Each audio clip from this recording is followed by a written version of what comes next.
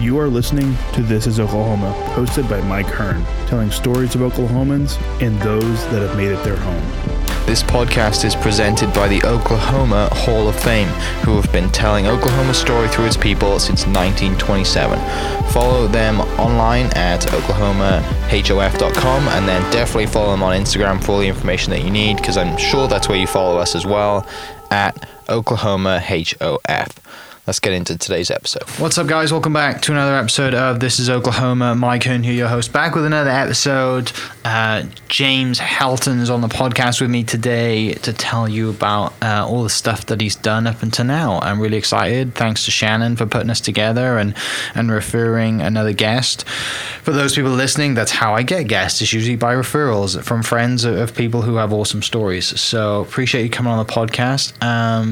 Before we dive into everything, I guess we'll dive into the history, give everyone a little bit of context. Who are you and what do you do?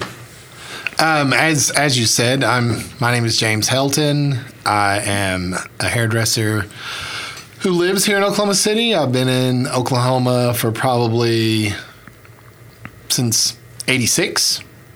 I've been here twice. Once from like 81 to 82, 83. And then from 86 to now. Yeah. So I'm a hairdresser. I've been a hairdresser for 30 years. I also work for a product brand that I do. Basically, the layman is I do adult learning for them. Do corporate training, adult learning, that sort of thing.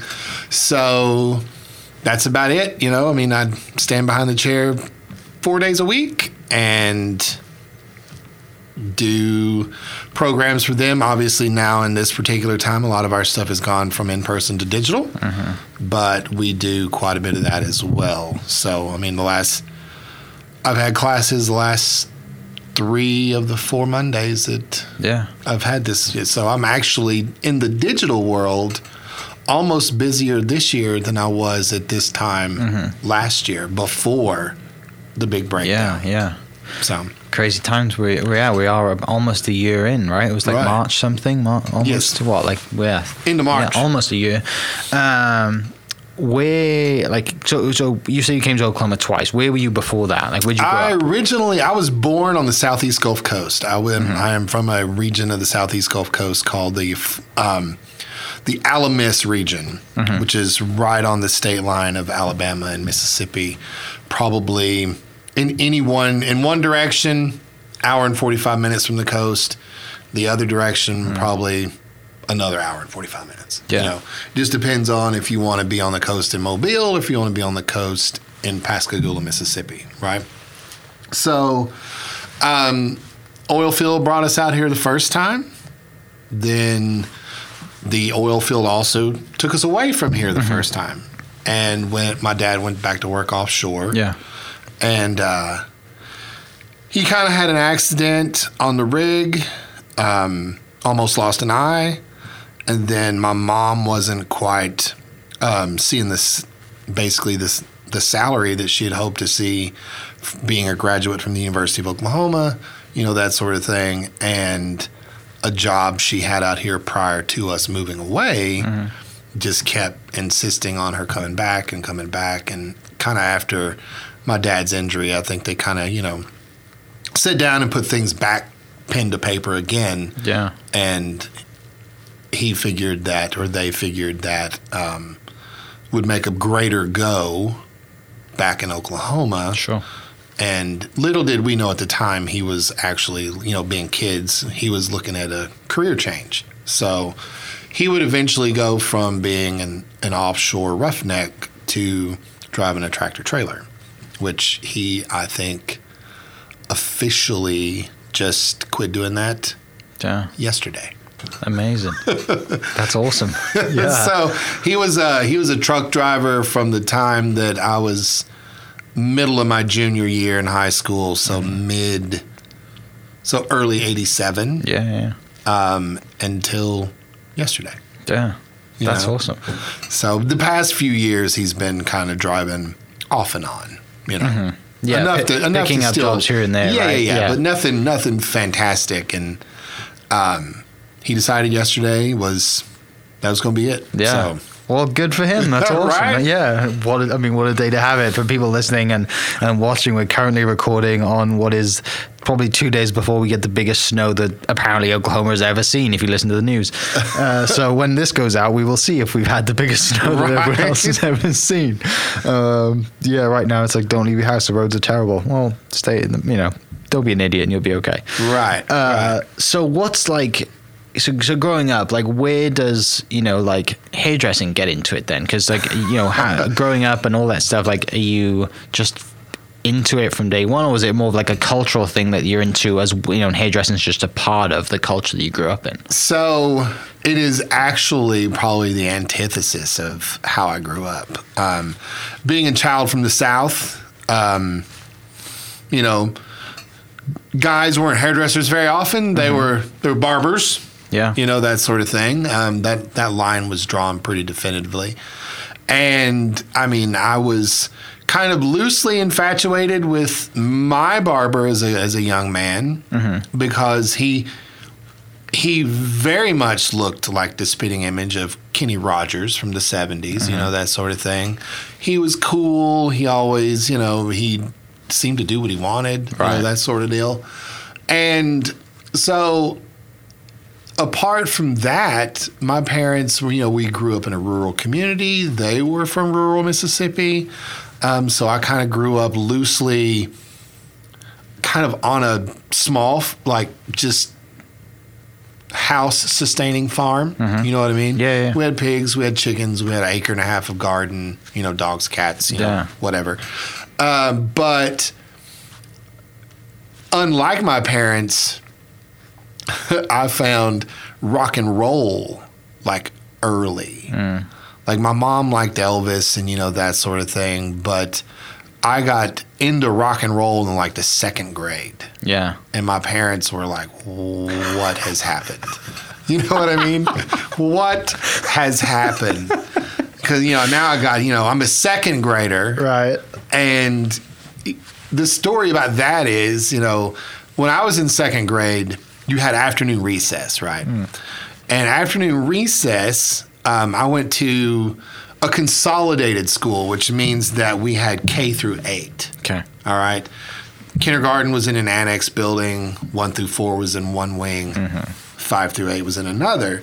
So, and there was a big gymnasium, nice hardwood floors. I mean, it was crazy. And in afternoon recess, you could go to the gymnasium and for 10 cents, you could either get a fudgesicle, a chocolate milk, or a soda. So I walk into the gymnasium one day, and obviously the 8th grade, 7th and 8th grade kids worked that concession stand. And this girl was playing like this music on her radio, and I was like, "What is that?" Yeah. And she was, I'm, like I said, I'm 2nd grade. She's 8th grade. She's like, "Oh, little man, that's Kiss. Have you never heard that?" And I was like, "No." And then within like a week, I had convinced my grandmother to buy my first rock and roll record for me. And then, you got Kiss posters all over the wall. And then by the time we moved to Oklahoma, I was definitely into, all kinds of other music and, so culture, yes. Yeah. Like my culture, going into high school, especially in Oklahoma, I found like an unwitting band of musicians and artists in Purcell, Oklahoma, which is where I graduated high school from. So, they play guitar, they play drums and whatnot. And we graduate high school, still, hair's never a thing, but I played guitar, and whatnot. And so we get out of school. I go to OU for a year. I absolutely hated college. I didn't really care for the culture. Again, what I mean? It's a culture thing. And a buddy of mine that I was working with, I was working a crappy job. I was in a warehouse working the night shift. It almost sounds like my uncle walked, 50 miles to school uphill and still barefoot. Yeah. But I was literally working the night shift in a warehouse loading semis and inside a freezer. So I was working in frozen, Yeah. And my buddy that I graduated high school with, he was like, hey, man, he was like, I know that I know you really don't want to go to college for 4 years. And I'm like, well, no, that's not. I mean, I'm 19. You know what I mean? And I'm like, no, that doesn't sound fun. He was like, have you ever considered doing hair? And I was like, no. Like, what are you trying to say about me? Right. It was almost an kind insult. of coming from that, from that very country culture, and that sort of thing. I was like, no. And he was like, no, man. No, listen. Yeah. He was like, you get to work when you want, essentially, make your own hours, which we all sooner or later very soon learn that that's a fallacy. Because if you run your own business, there is no days off. Yeah. So you work when your clients say you work. Yes, and I'm sure that, you have the same way. thing, Yeah. He's like, but you get to wear your hair the way you want. You get to wear clothes the way you want. And I was like, huh. All right. Yeah. So he was like, but there's 2 schools here in town. This was in Norman, Oklahoma. He's like, one school is very strict, like very strict. And then the other school is, which is where I'm going. He was telling the story. That's where I'm going. They're a little more relaxed, that sort of thing. So me knowing myself at that time enough to know I kind of needed, if I was going to go to school for something, I needed to go someplace where I was almost afraid not to go. Gotcha. Like they set such a culture that like you were afraid to no-show. You needed strict. Right. Yeah. Right. Because I was kind of, I was 19. I was kind of all over the place. I really didn't know what, I would have loved to have been a musician. But I really, hated. I love the idea more than I love the practice. The lifestyle and the way it looks. Yeah. Right. I mean, I agree with you. But so there was that element to it. So in hairdressing, you might say it was the actual culture that attracted me in the beginning. I had no idea if I could cut hair. As a matter of fact, when I first started cutting hair, it was extraordinarily difficult. A very common thing you see hairdressers do is it's what we call palming your shears, right? It's where you hold the shears and the comb in the same hand. Sure. You comb, you section the hair off, you pull it down, you move your comb from your dominant hand to your recessive hand, and then you make the cut. I couldn't do even that. And because I went to the stricter school, one of the things that I did not know was that this school, people were coming to from states away. Wow. Okay. So I was getting ready to, unbeknownst to myself, go to school with people that had grown up in hair salons, had parents that were hairdressers, that had wanted to be a hairdresser since they had swept hair since they were 12, exactly. like the whole deal. And here I am, like I thought it would be kind of cool. Yeah, like what do I do with this hand and this hand? Right. And my instructor for hair design was super patient. He was, but at like day 5, he just comes over and says, he's like, and this was a Friday. He was like, I don't know what you have to do to be able to do this. Yeah. But if you can't do this, then you can't do this. And I was like, all right. So I kind of went home that weekend and like worked on it. But it was just, it was the simplest and dumbest thing to not be able to do.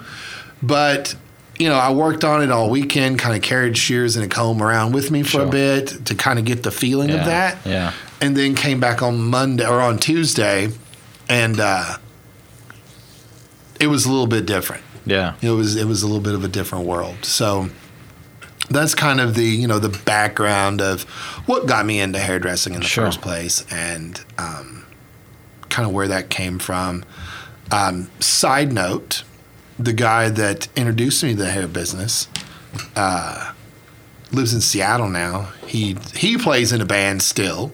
He's got a wife and kids and whatnot. But he was having memory trouble. He's losing long-term memory as opposed to the opposite. Yeah, there's the dementia side of things, which is the short-term memory. Right? So he's losing long-term memories, and we like talk once a week or so, and I basically kind of tell him stories. Yeah. About this when is what we did or whatever. Right. And he sent me the brand I work for, which is Kuhn Hair Cosmetics. We just had a big virtual show this past Monday, was a week ago. And it obviously went out on social media, that sort of thing. And he hits me up. He's like, hey, it's good to see you, out there doing the thing. And like on stage, like, kind of you wanted to, blah, blah, blah. And then I was like, here's the thing. And kind of just told him the story that I told you. And though we weren't face to face, you could kind of tell that even through the written word, that he was kind of taken aback that, he had that kind of impact, and that's kind of where it all started from, really. Yeah. So. That's amazing. What was like when you get into hair school? What is like the extent of like your like personal kind of fashion? Was it following the rock and roll stuff? Did you have long hair as well? I was growing my hair out. Yeah. Again, my father was very much a like, boys have short hair, that kind of thing. Like, no son of mine, that whole mentality. Yeah. So I started hair school, started being able to pay for my own hair services, which were, by students at that point. Just do each other's hair. Right. Not short back and sides with a razor and stuff. And right. Military stuff. So we, I started growing my hair out, then start really getting into, this was early, like, I think I graduated beauty school in 91. Okay. So I started in April of 90, and I think I graduated in June of 91. Yeah. So it was that kind of fashion, like where we were getting out of, hairband stuff into new wave, like new wave again with like Information Society and REM and stuff like that, and then moving into what would eventually be like grunge and a resurfacing of rock and roll, essentially, at that point. So, but yeah, I kind of started to gravitate, even more so towards the music side of things. Sure. And then by the time I'm, mid 90s, which is, I think I met Shannon in 93, I was, flannel shirt and shorts and long johns and combat boots and long hair. Yeah. I hadn't started getting tattooed yet, but that was very soon to on come the agenda. To pass. Yeah. So you said you graduated in 91. Yep. From hair school. Where do you go then? Do you like leave the state? Is that? No, I actually stayed in Oklahoma. I worked very unsuccessfully for 2 years. One of the things they don't tell you in beauty school let me back up. Our beauty school owner actually told us exactly what to do, and nobody wanted to listen. Yeah. So to set that straight. So I got out. I wanted to go into booth rental, try to build a business that way. Norman is kind of like a very forward small town. Sure. Especially when all the students leave. So you kind of have the people that grew up there, and then you have the rest of the town, right? And I kind of found it very difficult not being a Norman native, not really being an Oklahoma native. I hadn't been a resident of Oklahoma at that time, but probably, 7 or 8 years. And so I found it difficult to build business, and, in Norman then, and it's even worse now. I mean, you throw a rock and hit a hair joint somewhere, right? So I'm 2 years in. My parents are breathing down my neck. Like, you need to figure out what you're doing. Yeah. You need to call the ball at some point. So I was looking straight down the barrel of a fortuitous career at Little Caesars. And I was on my last day at this salon. not having the slightest idea what I was going to do other than go to work at Little Caesars after I left there.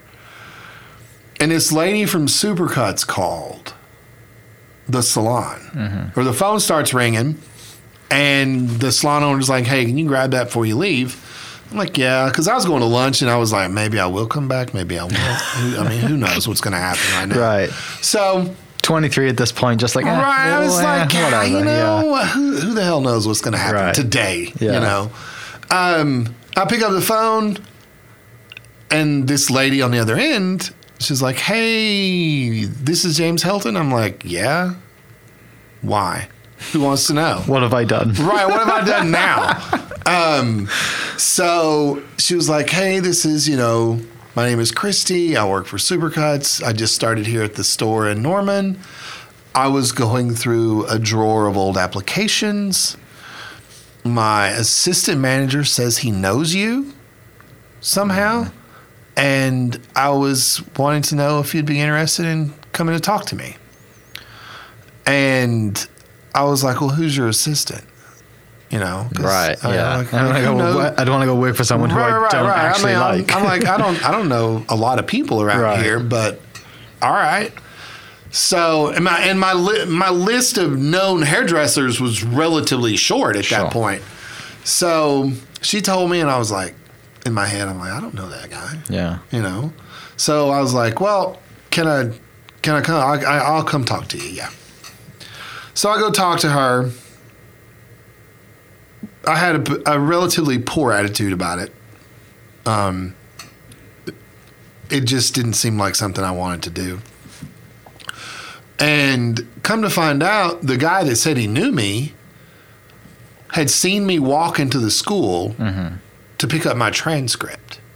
And he asked somebody who I was. And that's the only basis for knowing me that he had. He knows who you are. Right. He knows who I am. He did not know me. Right. Big difference. Right. So we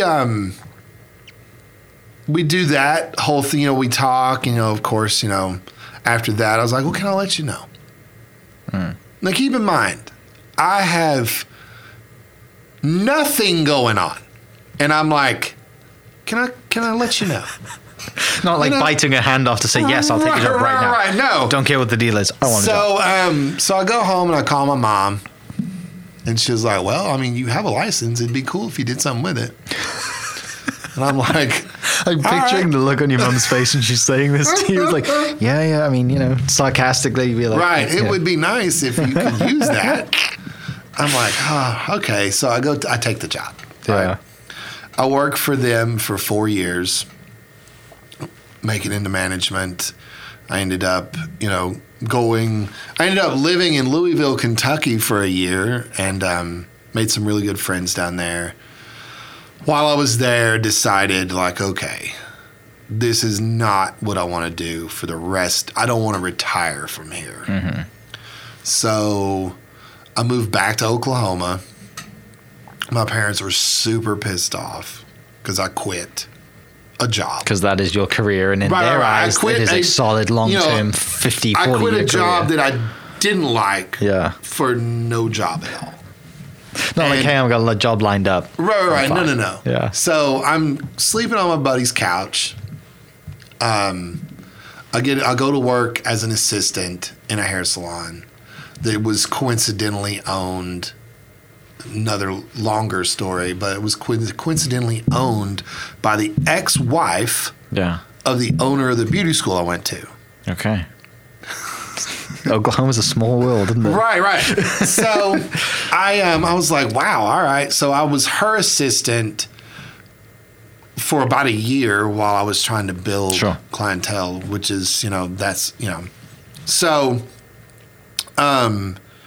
that's kind of, I made a go of that. I was going to make a go of it, or literally it seemed like I was going to die trying. Ended up working there for 2 years.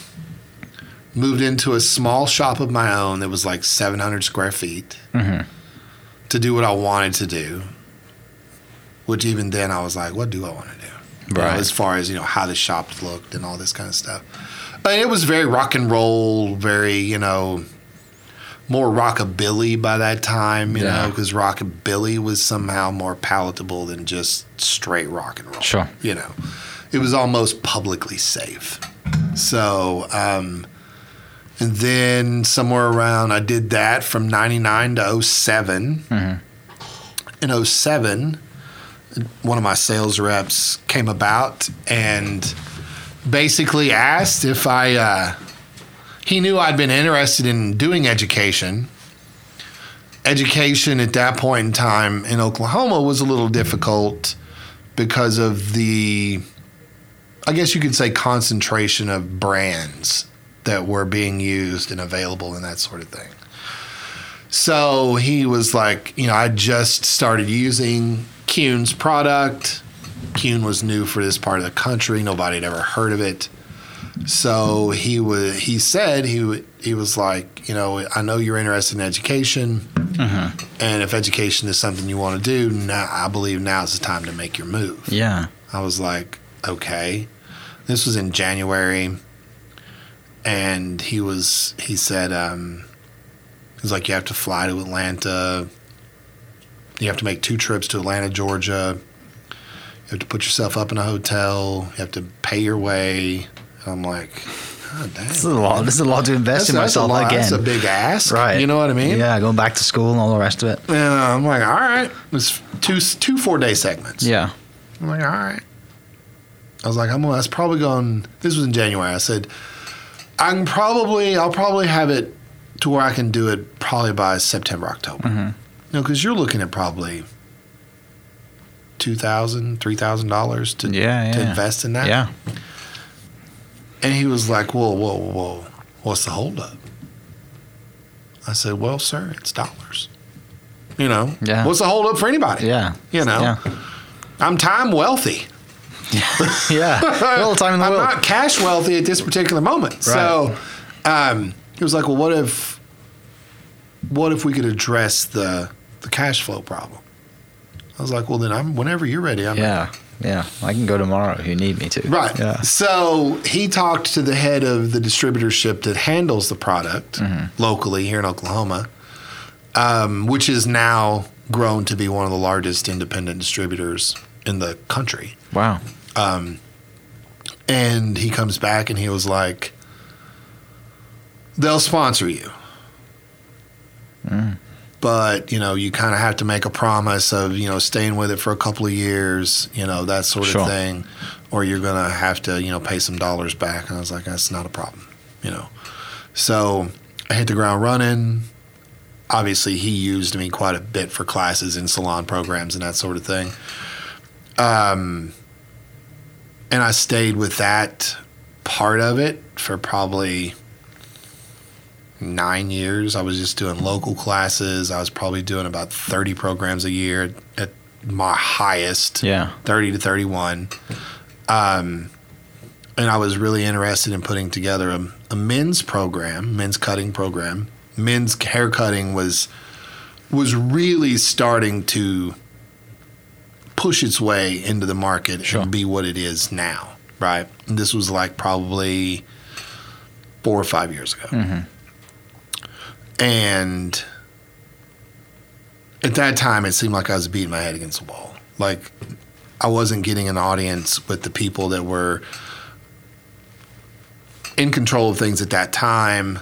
And I was on my way back from actually Springfield, Missouri, and we get an email that, you know, the creative director had resigned, blah, blah, blah. And I was both really irritated.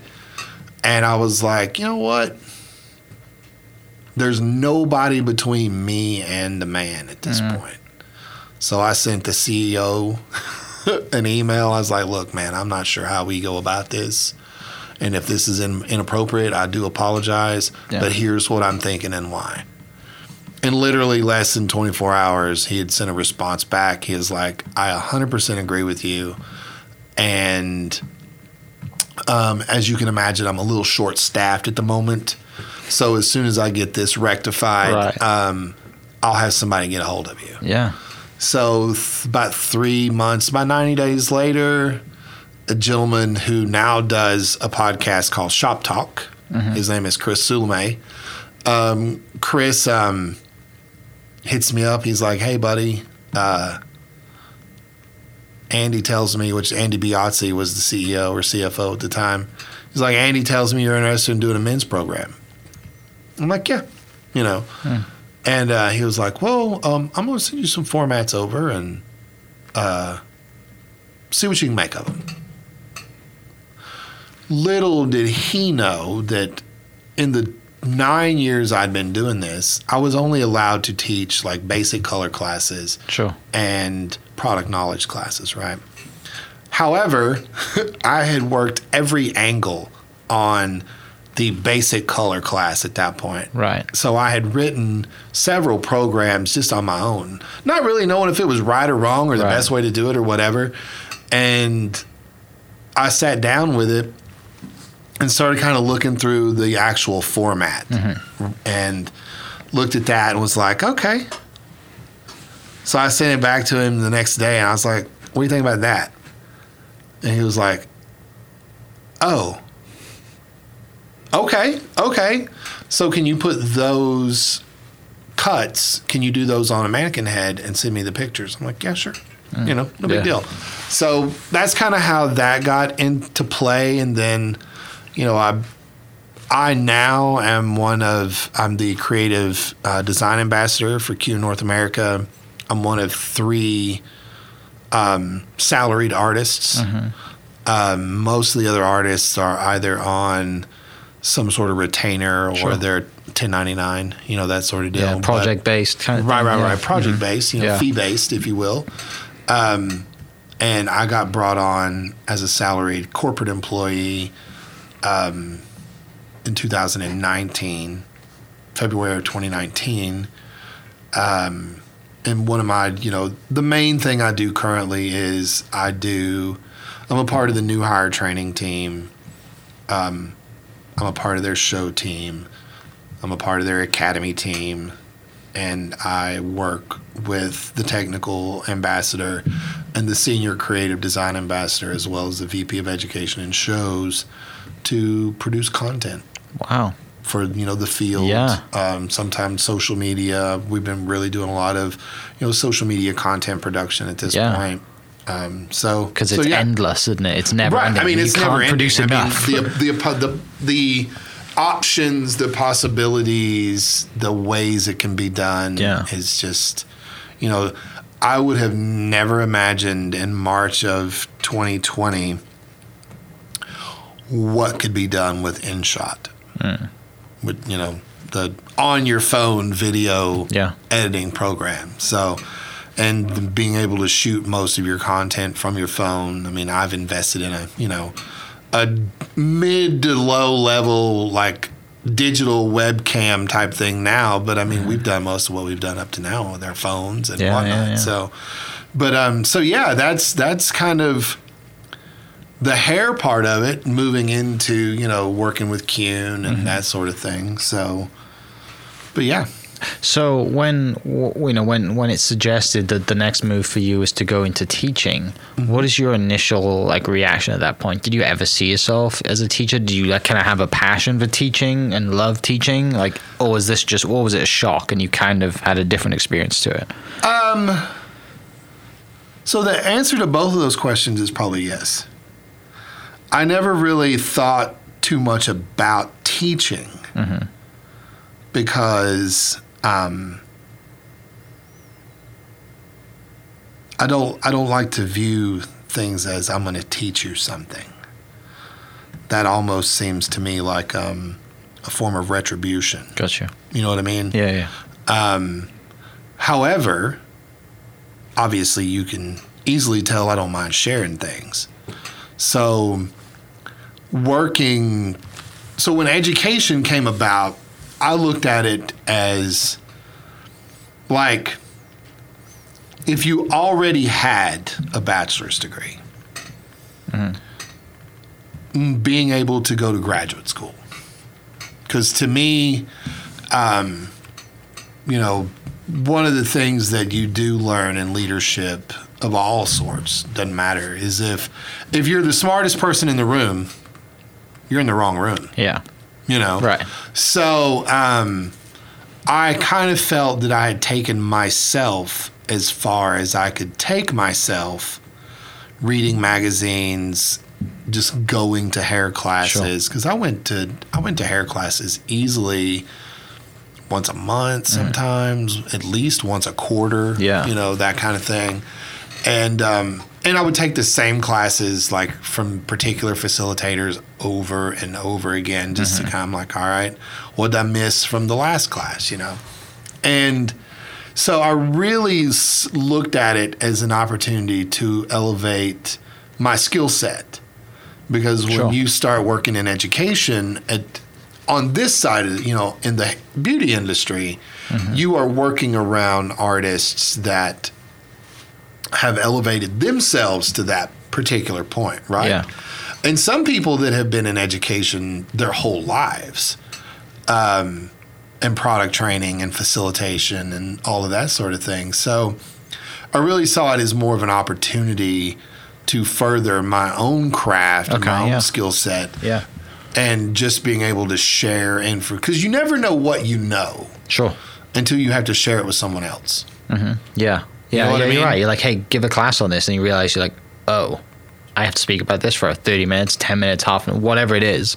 3 then hours. You realize, like, so you're like, oh, like, you know, like I have a class coming up. Actually, I have to speak in March for PhotoCon. We're at Bedford's Camera right now, and they host a conference every year, and I have to speak. And I'm like, I need to go over a lot of things, right? Right. And one of the, just not telling you anything, but one of my favorite quotes would be, if I realized that, what was the quote? Basically, if I'd known I'd had less time to speak, I would have spent more time preparing. Yeah. You know what I mean? Yeah. So, preparing for a 3-hour class is not near as hard as preparing for a 30-minute presentation. Sure. From my perspective. Okay. Yeah. Because when you start talking about a 30-minute presentation, you have 30 minutes. So if you intro yourself and you close that out, now you have 25 minutes. Yeah. Right? Yeah. So you have to fill that 25 minutes with your concise points and that sort of thing, and not meander. Straight to the point. Right. Yeah. And still feel approachable, personable, touchable, not like you're standing behind a podium, that kind of thing. So yeah. But that's kind of why I got into education, really, is to make myself better. Yeah. And really, when I got out there, I got a lot of classes. Like, I had a lot of sales reps wanting to use me because they said that hairdressers understood me somehow or another. And how that particularly works, I had no idea. But to me, it was, how simple can you make it? And, and that's kind of how I see sharing information is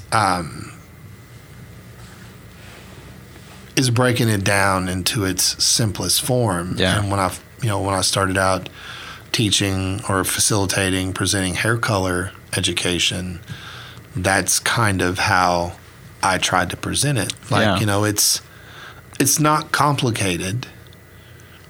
You are complicating it. Yeah. The thing itself, overthinking or whatever it is. The thing itself is not a complicated mechanism. Right. It is. Now you have an endless array of options.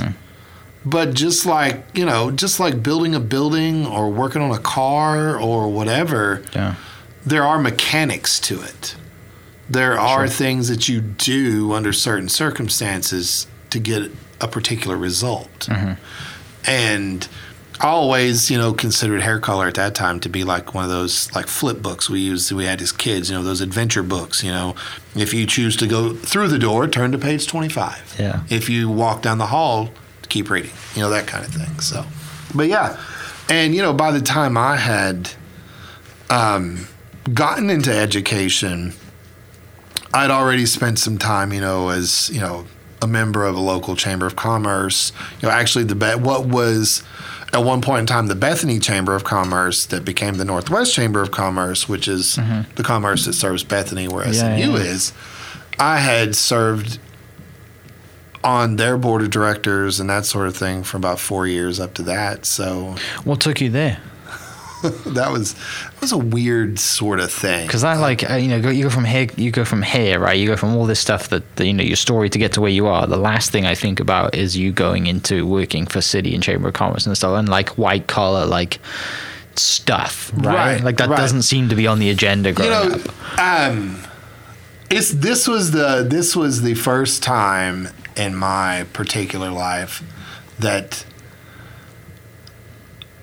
I went somewhere where I knew I was not going to be well received. I can see that. I intentionally went where I knew I was not going to be well received. I had a little hair shop, right? My first hair shop. Yeah. While all that's going on, this guy moves in next door to me.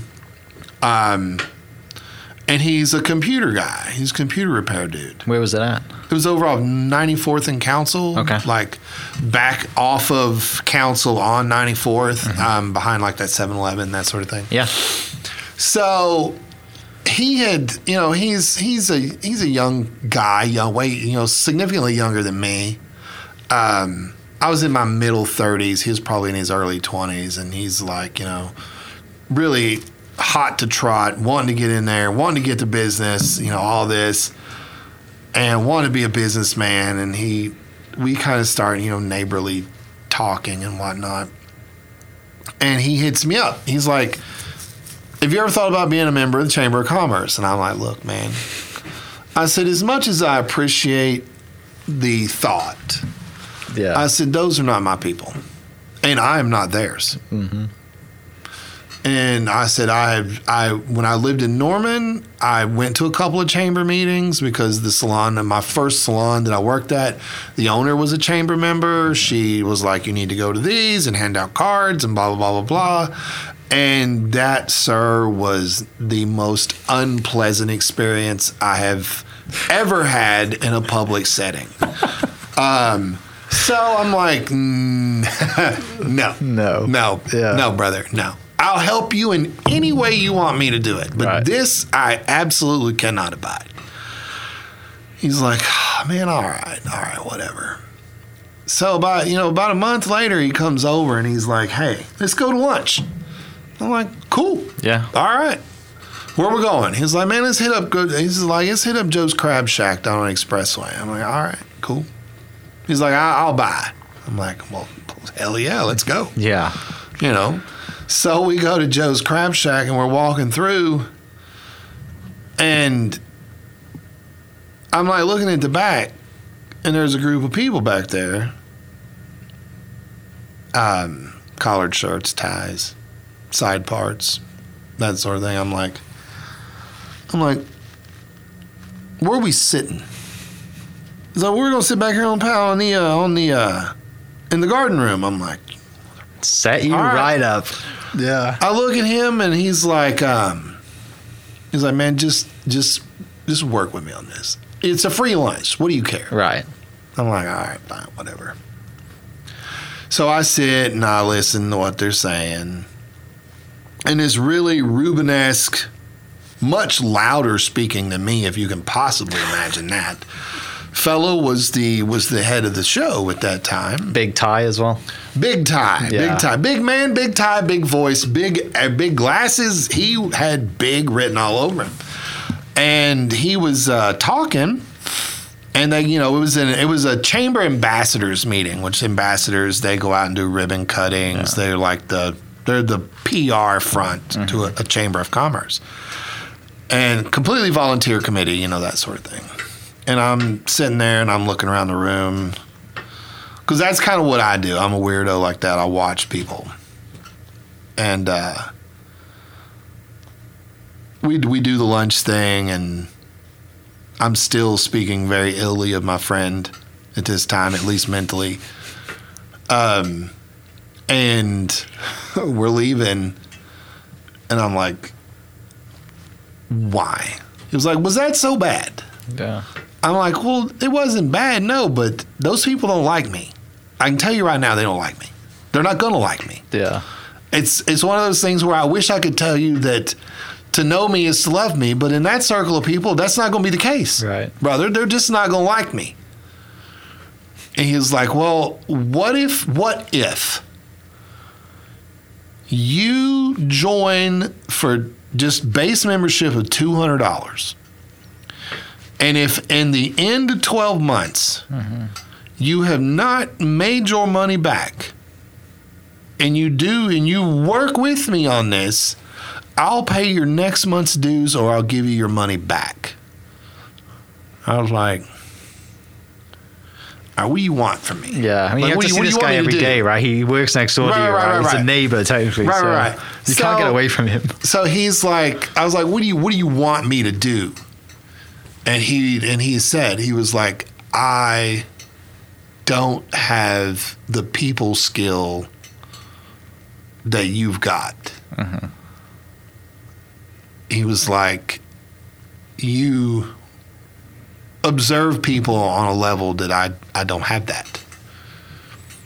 And I want to be chairman of this organization someday, and I need someone like that to help me know who's being genuine, who's not being genuine, and kind of help me, circumnavigate the tar pits of this whole situation.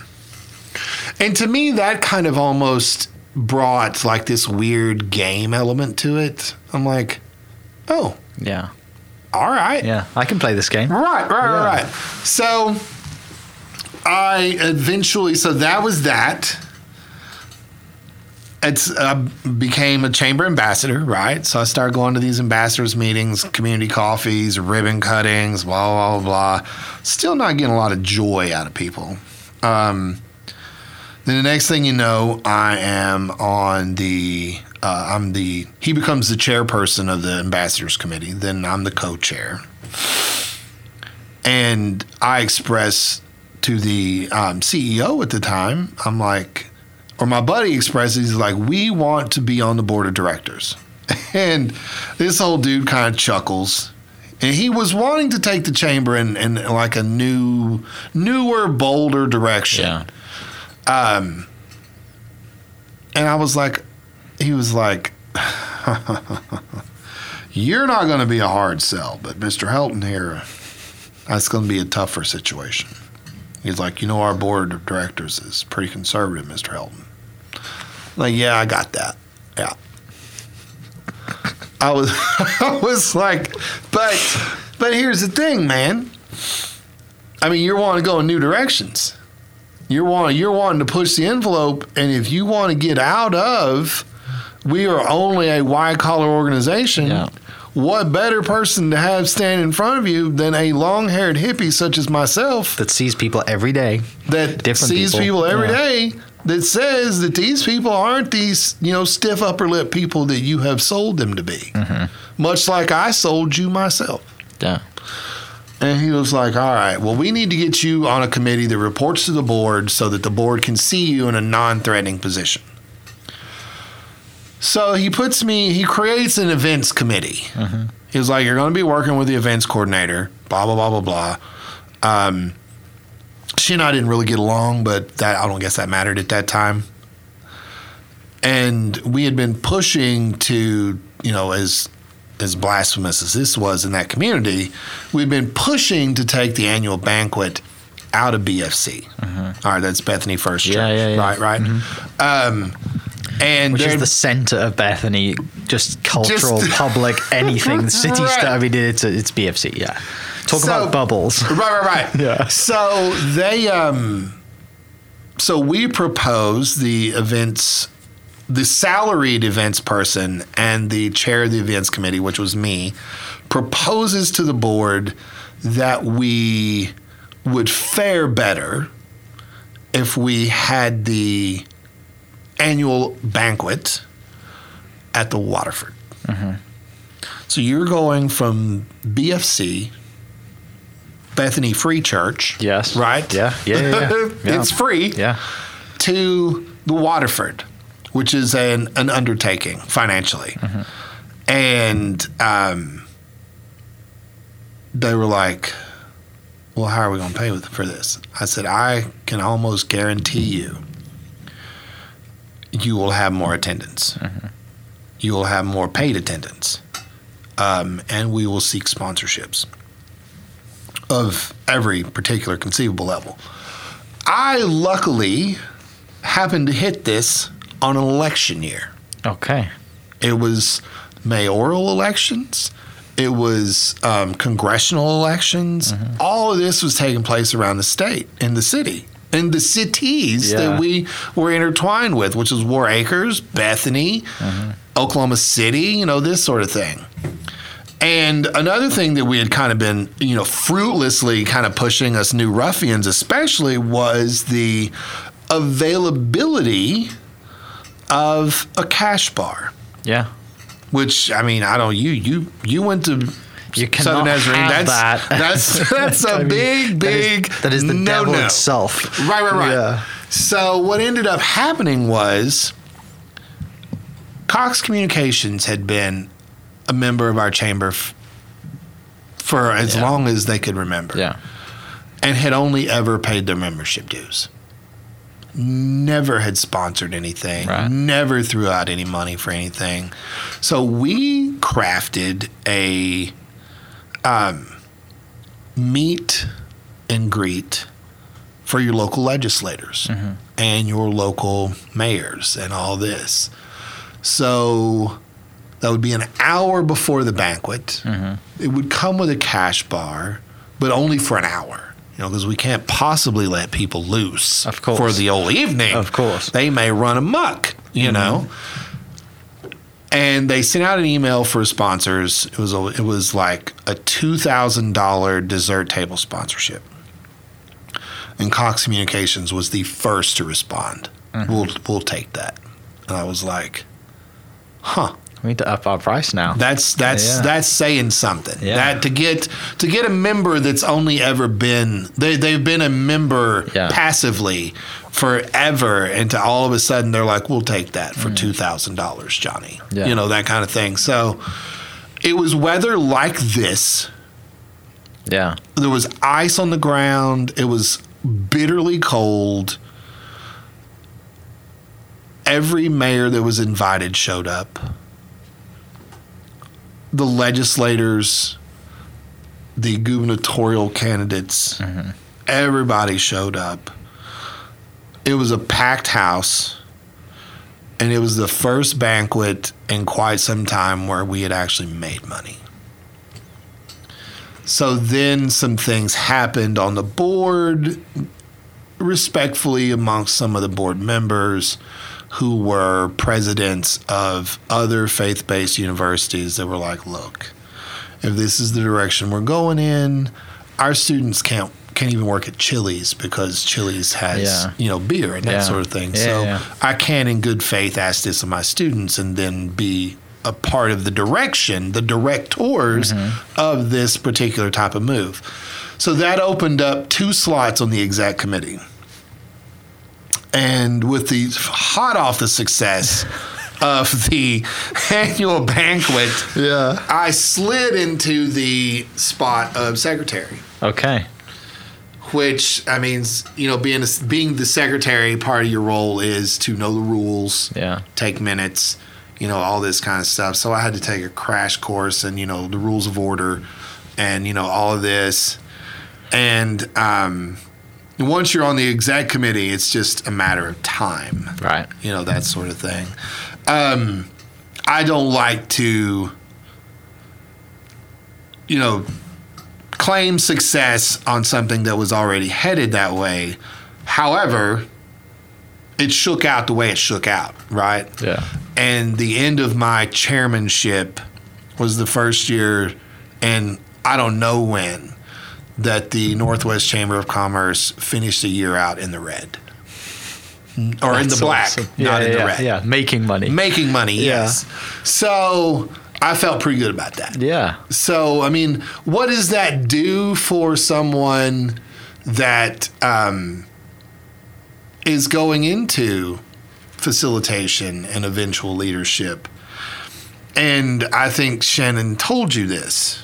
I think one of the greatest gifts that I've ever been given is that I'm most often underestimated the minute I come in the room. Yeah. The first line of the text that she sent me this morning when I told her I was interviewing you, he's great, but not what you think when you see him. That is the first line after, hey, like that's... I will never forget. So I was invited, the first time I was invited to the annual, what they called at that time, Academy Planning Session with CUNY North America. I was in a room basically surrounded by my company heroes, right? Like people I looked up to the entire time I'd been there. And one guy in particular, at that time, I was incredibly intimidated by. He'd been on The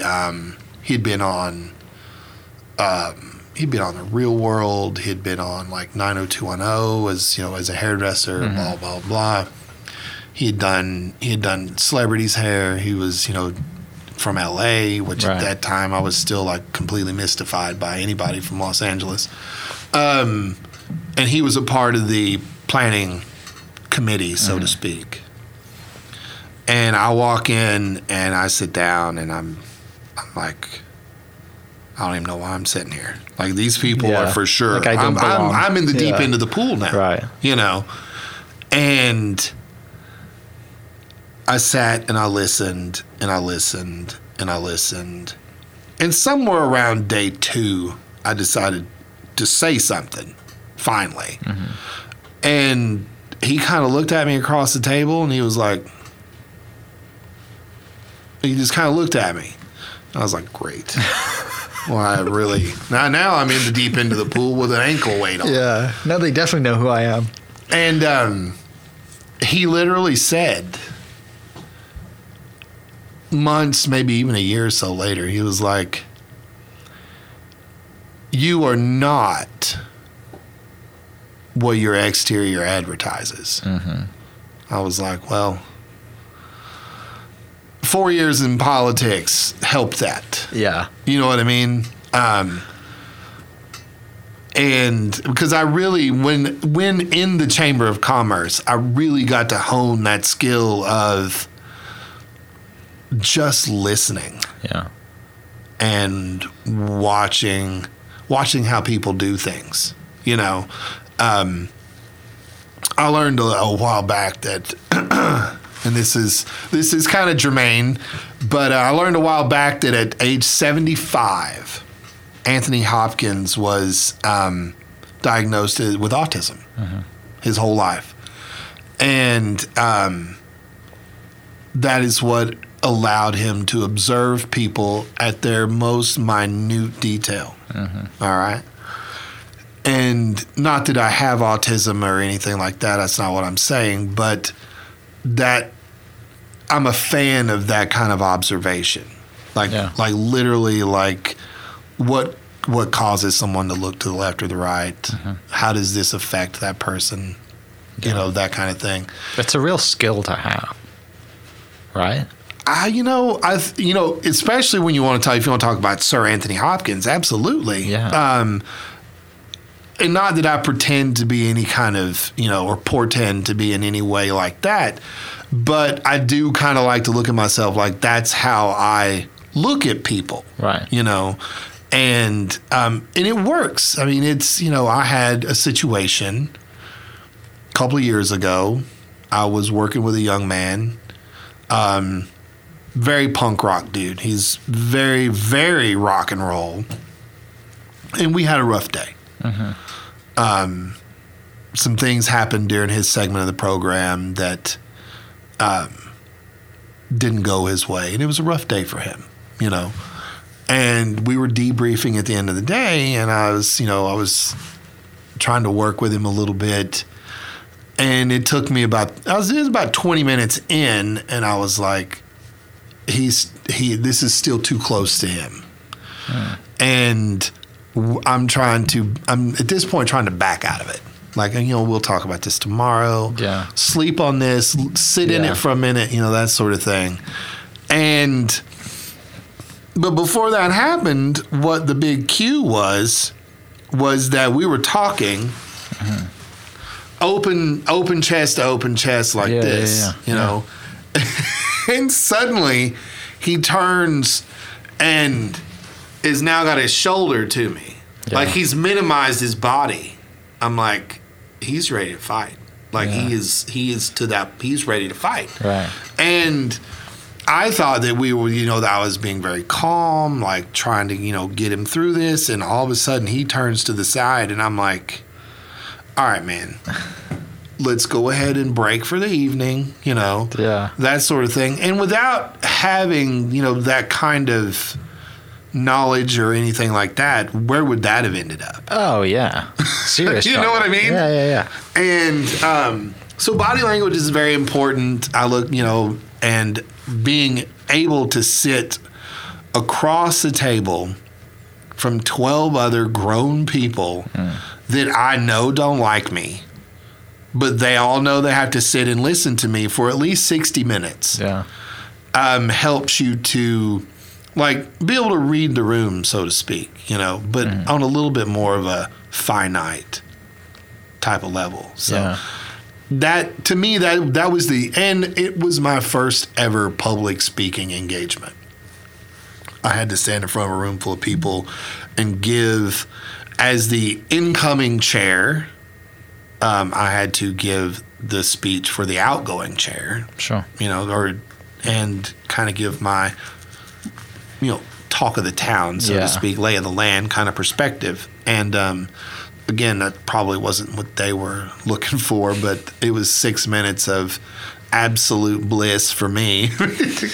And I think it was for the CEO too. I think he was very pleased at, because when I started, I was, I kind of look like I do now. And when I was giving my speech as incoming chair, it was, suit and tie and, that kind of thing. So still the hair, though? Still there? Yeah. Oh, yeah, for sure. That is, I'm sure someday I'll cut it off again. But, as long as it's still working, then, and it kind of, it adds that odd element. Yeah.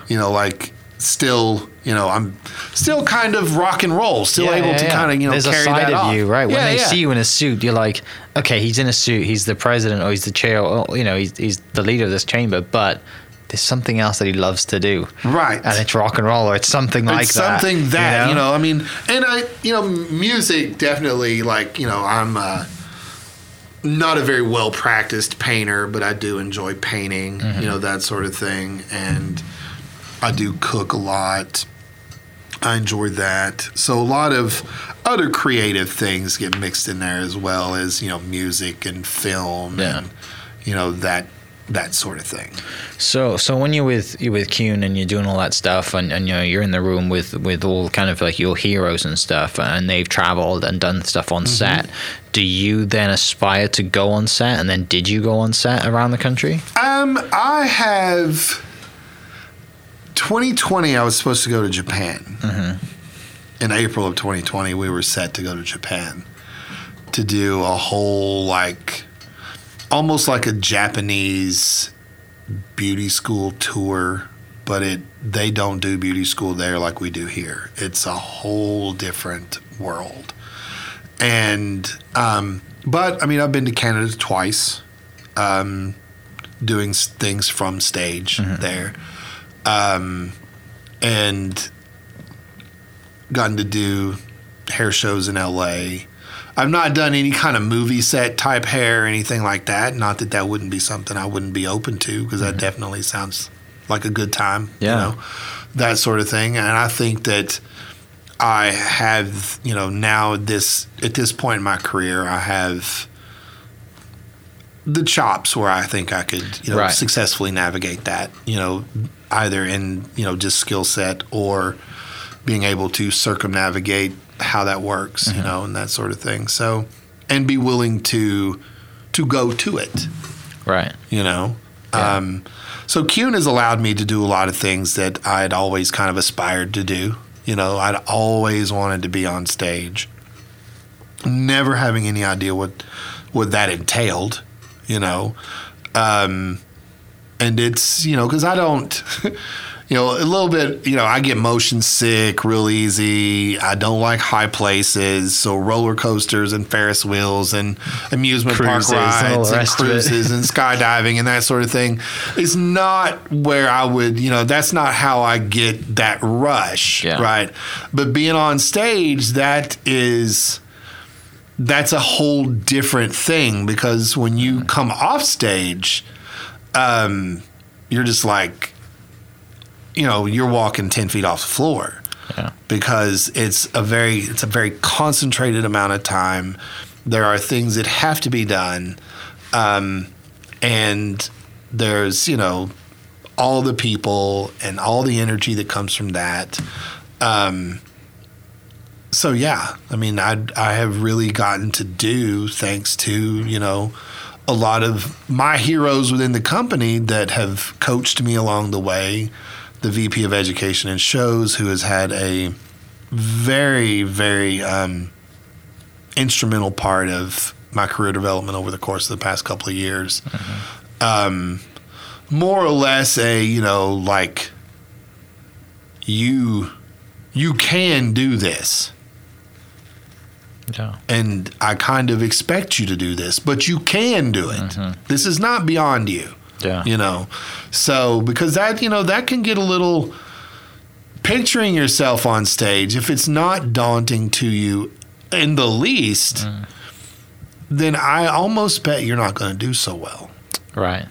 Because if you don't have some kind of jitters about what's going to happen. It's good to have a little fear, isn't it? Right. I mean, so I think that is, and then when you get off stage, all of that, that slight apprehension, and then the energy of the people around you, and then the energy that you generate on stage, that definitely stays with you for at least a couple, 2 or 3 hours, Yeah. And then, of course, comes the ever dreaded, what I like to call post-show crash, where you just literally, like, almost like you collapse in the middle of the afternoon and sleep for 4 hours, So, but yeah, I mean, that's kind of where I've been able to take that. Yeah, that's really cool. I'm sure. I mean, from the comments that the mum and dad made as you were growing up, right? I'm sure there was a bunch of times like you've been growing your hair out and your dad's making comments, or your mum's like, "Yeah, it's probably time you should get a job." And then you get to now, right? And you've been very successful, and just through complete passion and like the drive to continually learn, right, and perfect the craft. Right. Like that's what keeps you, because you don't just keep taking the same class over and over again, like just because it's fun. You keep doing it to find one thing each time that you may have missed, and you continually learn. And that's a great lesson for people listening. It's like we should always be learning, regardless of what it is. Never stop learning. The young man I spoke of earlier that had a rough day. One of my favorite, I make him do this almost every time we do a class together. He tells a story of him and his youngest. He grew up, or he lived in a not so hot part of Chicago. All right. And they were walking through the park, and his child picked up a leaf. And he was like, "Put that down." You don't know what's been on that, and that sort of thing. And he had a moment of clarity at that point, in that she will never look at a leaf or that leaf the same way she would have the first time. Right. So going into a classroom setting, what we invite people to do is look at this as if you're looking at it for the first time. Okay. And I think that is a lesson that we could all bear. You know, approach things like you have not seen it 1,000 times. Right. You know, and look at it always look at things with as fresh eyes as you can. I mean, I know that, you know, we get into situations where, you know, we're trying to get through the day and we got to go to the grocery store and we got to get home and our kids are yelling and that sort of thing. But, you know, try to at least once a day look at something differently. Yeah.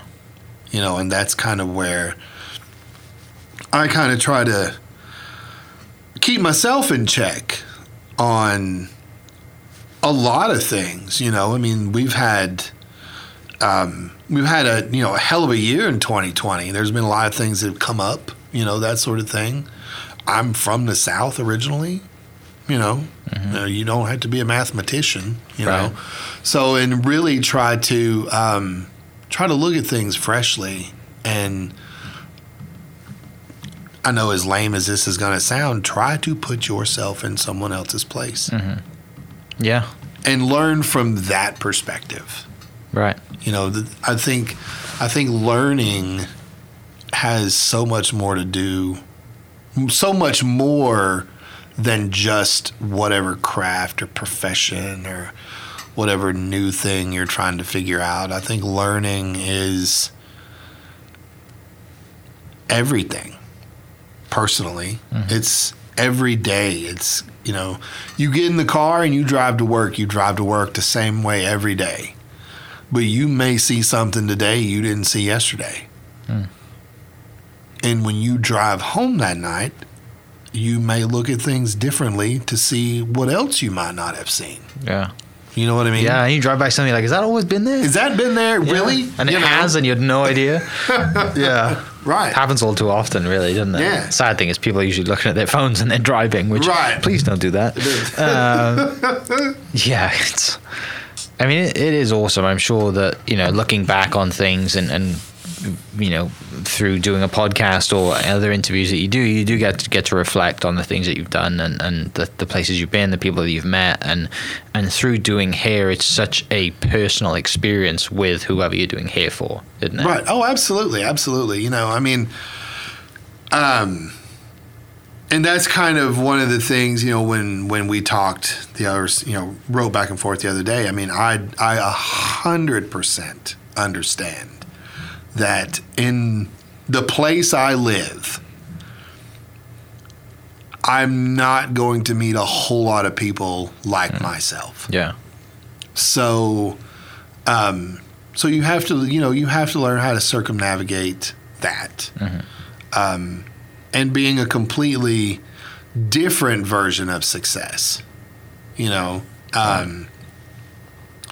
and being around all those people and sharing their personal experiences and seeing their personal perspectives, even though they may or may not align with my own personal perspectives, I think it kind of helps people. It helps you gain perspective, you know, and try sometimes the best you can to understand where someone's coming from. Right. Instead of immediately shutting it down because it doesn't sound like something you want to be engaged in. Right.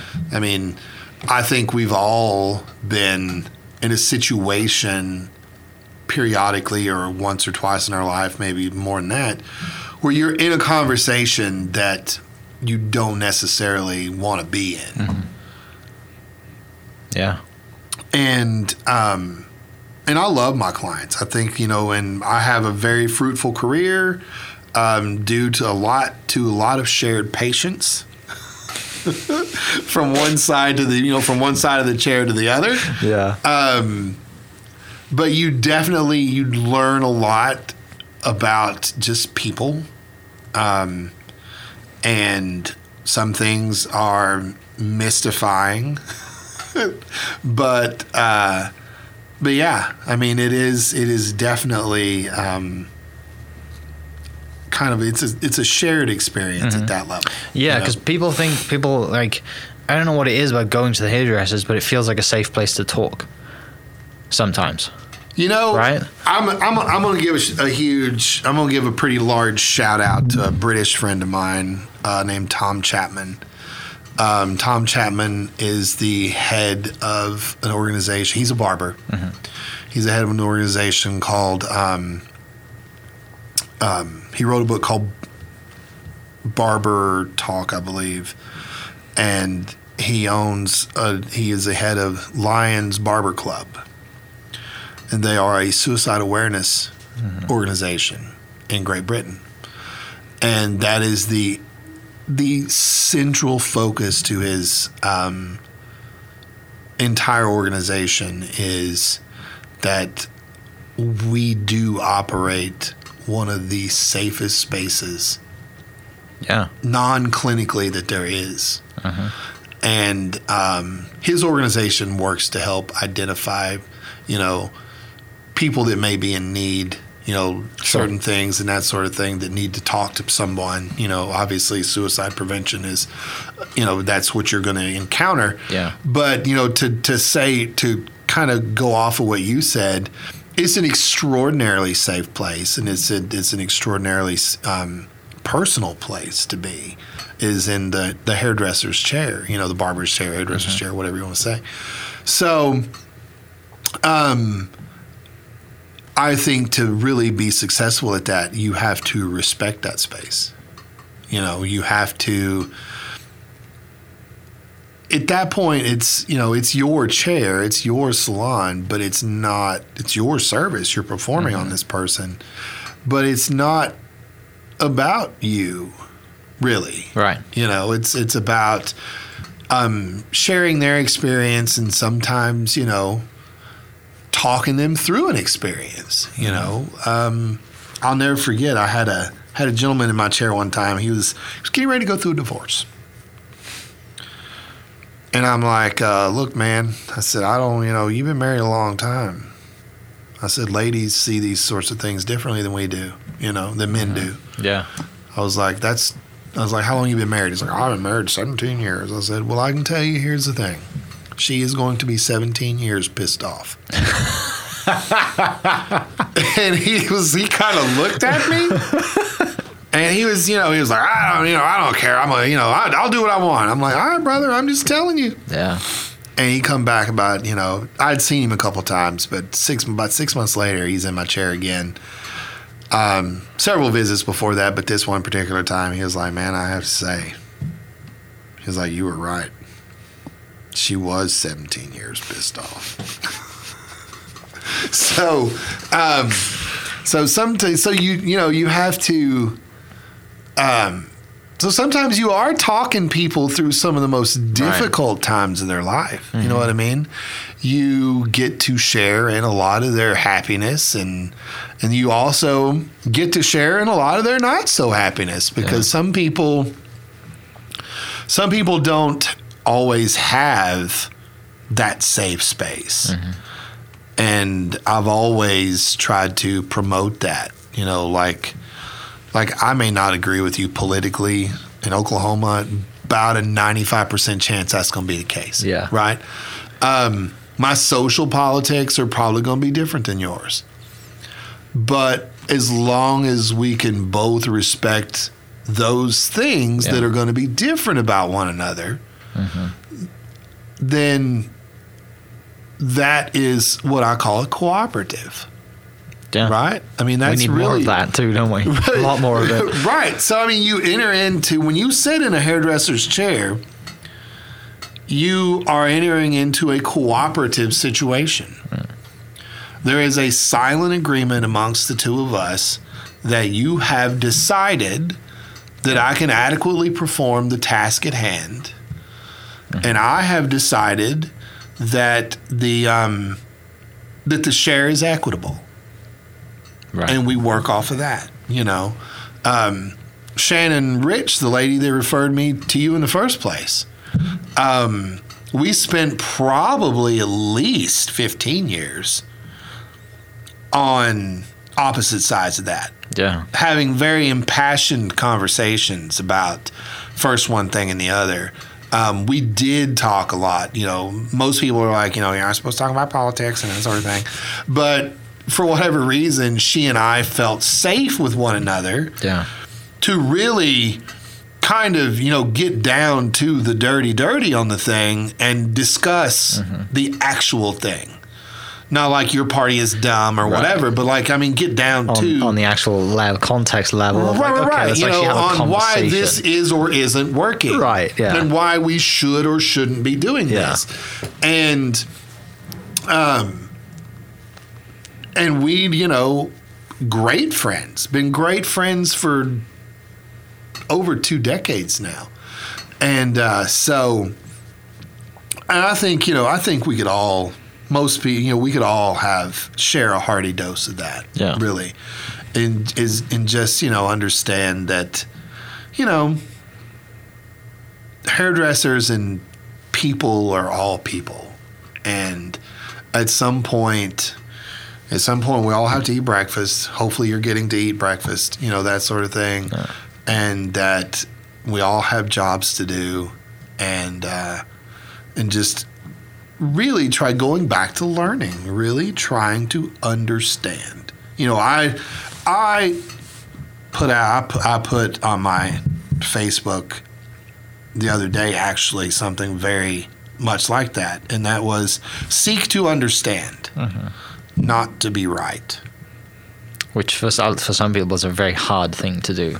Isn't it? And yes, it is. Very hard. I mean, sometimes it can be hard for me to do.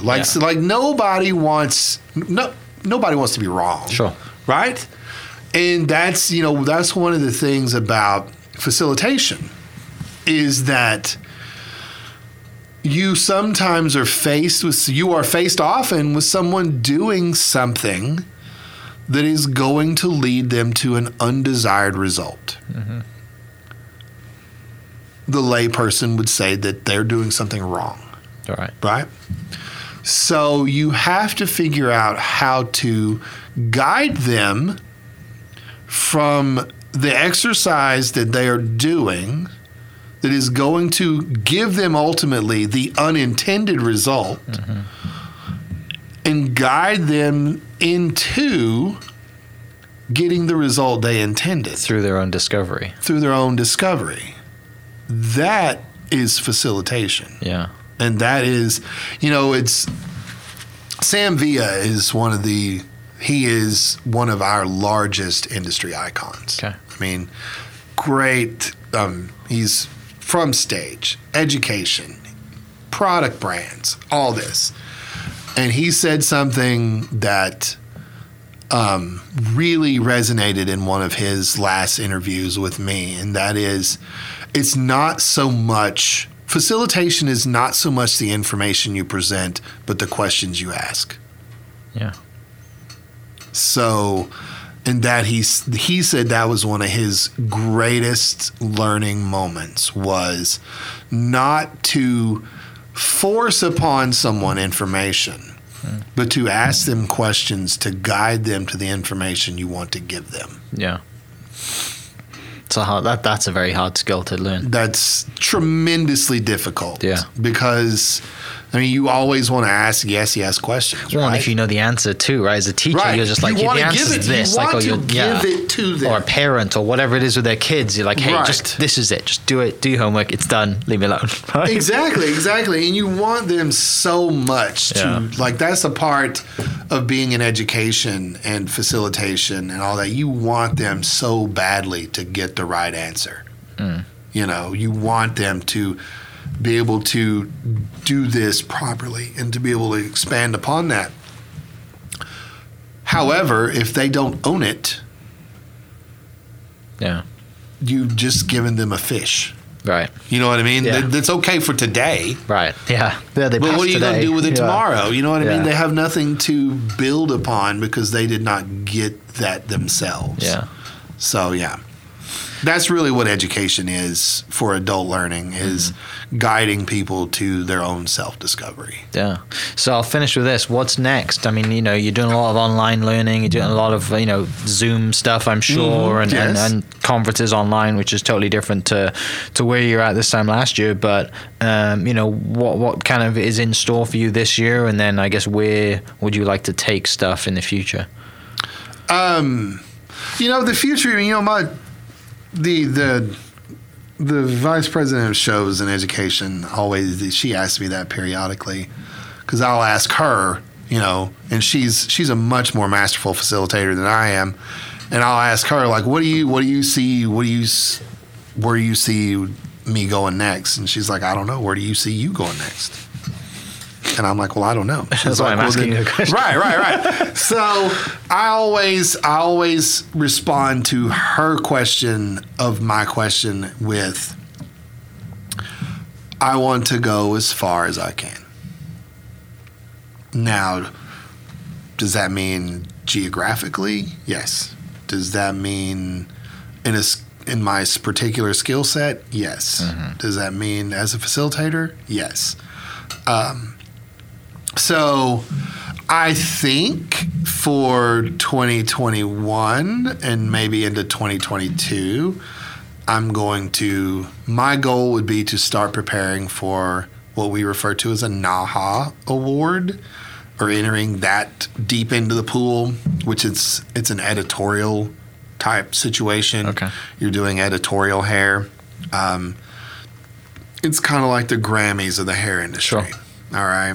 And you have an entry, it's judged and, that sort of thing. So that's something that I would like to do. And, going into 2021, 2022, I hope to at some point towards the end of the year put my foot back on an airplane. Learning to fly, so to speak, was definitely a learned skill for me because I absolutely hated flying. Yeah, I'm sure. And that flight to Japan would have been... Yeah, there was a lot of mental preparation that I was having to go through for that, because that's 15 hours up in the air.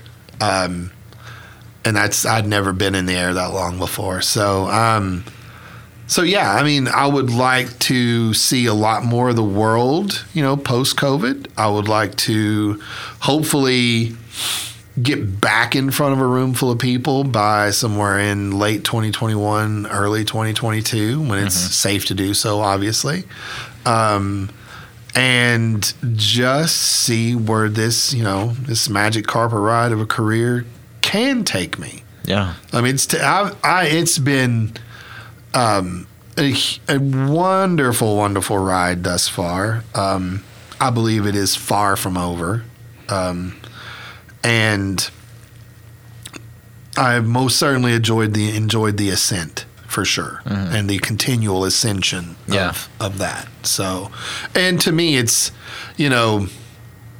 obviously I enjoy a slightly different brand of success because, my success is not measured by the car that sits in the driveway, though I enjoy a decent car.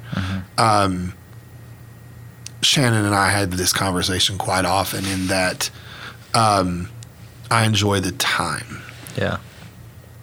I believe that people are usually quite time impoverished. And I enjoy having the time, being able to take the time and really, really, enjoy what I've been given and or what I've earned, whatever, how you want to look at that. I think it's all a gift, really, to be honest. So, but yeah, that's I think that's where I'm headed, is to, really get that first NAHA experience under my belt, continue to hone my facilitation skill set, continue to work on my, hairdressing skill set, continue to work on my being a human, that sort of thing. Yeah. That's awesome. Well, mate. Well, thank you. Yeah, it's an absolute pleasure. And I know there's a lot more to the story. And I'm sure, hopefully, we'll get to do this again. Hopefully, after you win the first NAHA, which would be amazing. But yeah, for everyone listening, how can they kind of reach out, follow you on Instagram or whatever it is? And all the my Instagram is at James_Helton2016. You can look up James Helton on Facebook, and I'm at Sola Suites over here off North May Avenue. That's where I work out of. So just reach out for sure on Instagram anytime, on Facebook anytime, and follow me on there. I post hair things. I post a lot of hair things. I do post the occasional food or barbecue pictures or videos that I've done. Like to grill, like to barbecue. Oh yeah. I love barbecue. I love just the aspect of how that all comes together and that sort of thing. And I mean, clearly I like to eat. So, what is the all right? Let you go with this one. What's the best barbecue in Oklahoma City then, or I guess within driving range of Oklahoma Metro that you would go to? I have a few favorites, and I'm a big fan of George's Happy Hog over off of Culberson, over off Lincoln Boulevard. It's like 13th and Culberson, I think. I love that place. It really is very reminiscent to Southern barbecue. Okay. All right, not so much Texas barbecue. Yeah. I like Iron Star Barbecue just a lot because of the idea of it. I mean, I love the people that own. The good egg people are literally good eggs in every way, shape, and form. And I love. There's a place in Tulsa called Burn Co. Okay. And they have some of the best ribs and that sort of thing. I'm a ribs guy. Yeah. To me, the quality of your barbecue is judged strictly on the quality of your ribs in my book. And Burn Co. has some delicious ribs and some of the best potato salad. It's hot potato salad, and it's smoked potato salad. Yeah. So those are my three big faves around Oklahoma City and in Tulsa, Awesome. Driving distance. Yeah. Well, mate, again, thanks for coming down. Thanks for having me, man. This has been a good time. Yeah. Thanks for Shannon for putting us together. And everyone listening, I'll post all the links down to James's stuff. You can go follow him on social media and get in touch. We'll catch you next episode. Cheers. This podcast was presented by the Oklahoma Hall of Fame, who've been telling Oklahoma's story through its people since 1927. Follow them online at oklahomahof.com and definitely on Instagram at oklahomahof. Catch you next episode. Cheers. Thank you for listening. We are inspired by those around us and hope that you are too. Make sure you subscribe to this podcast on your favorite podcast platform and leave us a review so we can keep telling your stories. For more great Oklahoma content, follow This Is Oklahoma on Facebook and Instagram.